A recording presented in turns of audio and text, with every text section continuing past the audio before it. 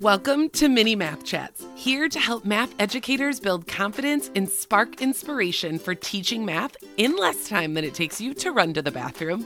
I'm Mona, a former math avoider, teacher, and math coach. Everything changed for me when I started using a student-centered approach that honored my students' ideas and gave them space to focus on the problem-solving process, not just the product.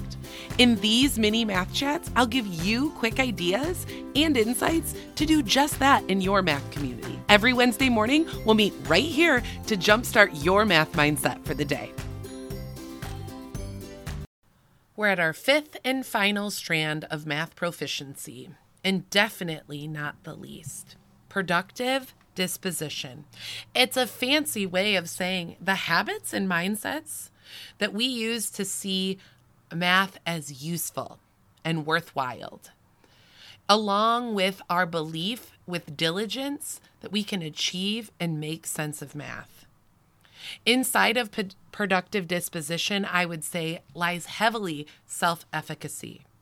This is an individual's belief that they are capable of doing something. And so how do we develop our students' self-efficacy, their productive disposition toward math?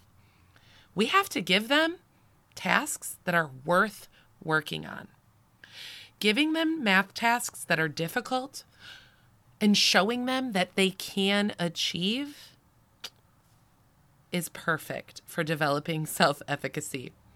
When we give students too easy of work, we're telling them we don't think you can, so you need this easy work. When we give students challenging tasks and we support them with just-in-time supports, we show them that they can indeed do hard things. When we capitalize on student interest and student choice within the math classroom, we allow students to see that they exist in this community. Productive disposition is your math community, the one where you strategically build students' math mindsets, where they believe that they are math people and they have that self-efficacy to see that math has a place in their lives with their choices and with their interests. When you strategically build relationships, collaboration, and risk-taking behaviors in your students, you are building that productive disposition toward math. When you have structures for encouraging your students and giving frequent and focused feedback, you are building their self-efficacy and their disposition toward math that they can be productive here.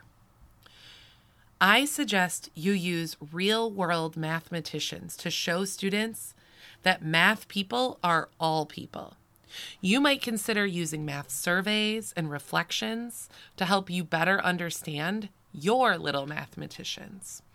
The more you learn about your students, the more you can give them targeted feedback and build lessons to help them build their math mindset.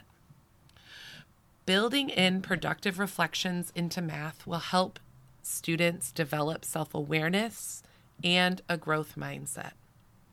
This podcast is here to help you develop a math classroom community where students and teachers achieve more than you ever thought possible. This podcast is devoted to this feel-good feeling about math. So, if you are looking for ways to build your math classroom community and build your students' productive disposition toward math, this podcast has so much to offer for you. So I will link in the show notes some related episodes that you can go back to and listen for some tangible ideas of how to build your students' productive disposition toward math. So how can you get your students to tackle word problems confidently when there is no time and so many requirements? I am going to show you how to make this shift from feeling frustrated and overworked and under-supported to waking up every day excited to teach math, to using your expertise to plan lessons that directly focus on your students' need. So if you're a 1st through 5th grade teacher who is tired of students giving up on word problems before they even try, and you're not willing to give up, but you constantly feel like you're taking 2 steps forward and 3 steps back, I have the training for you. Because you ultimately want effective lessons that don't demand more of you, and you want your students to problem solve independently. So join me for a free training on the 3 most common mistakes to avoid when teaching word problems. It's on March 11th at 1 p.m. Central Time. You can register at monamath.com/training. And if you can't make it because it's a Saturday at 1 p.m., don't worry. As long as you're registered, I'll send you the recording.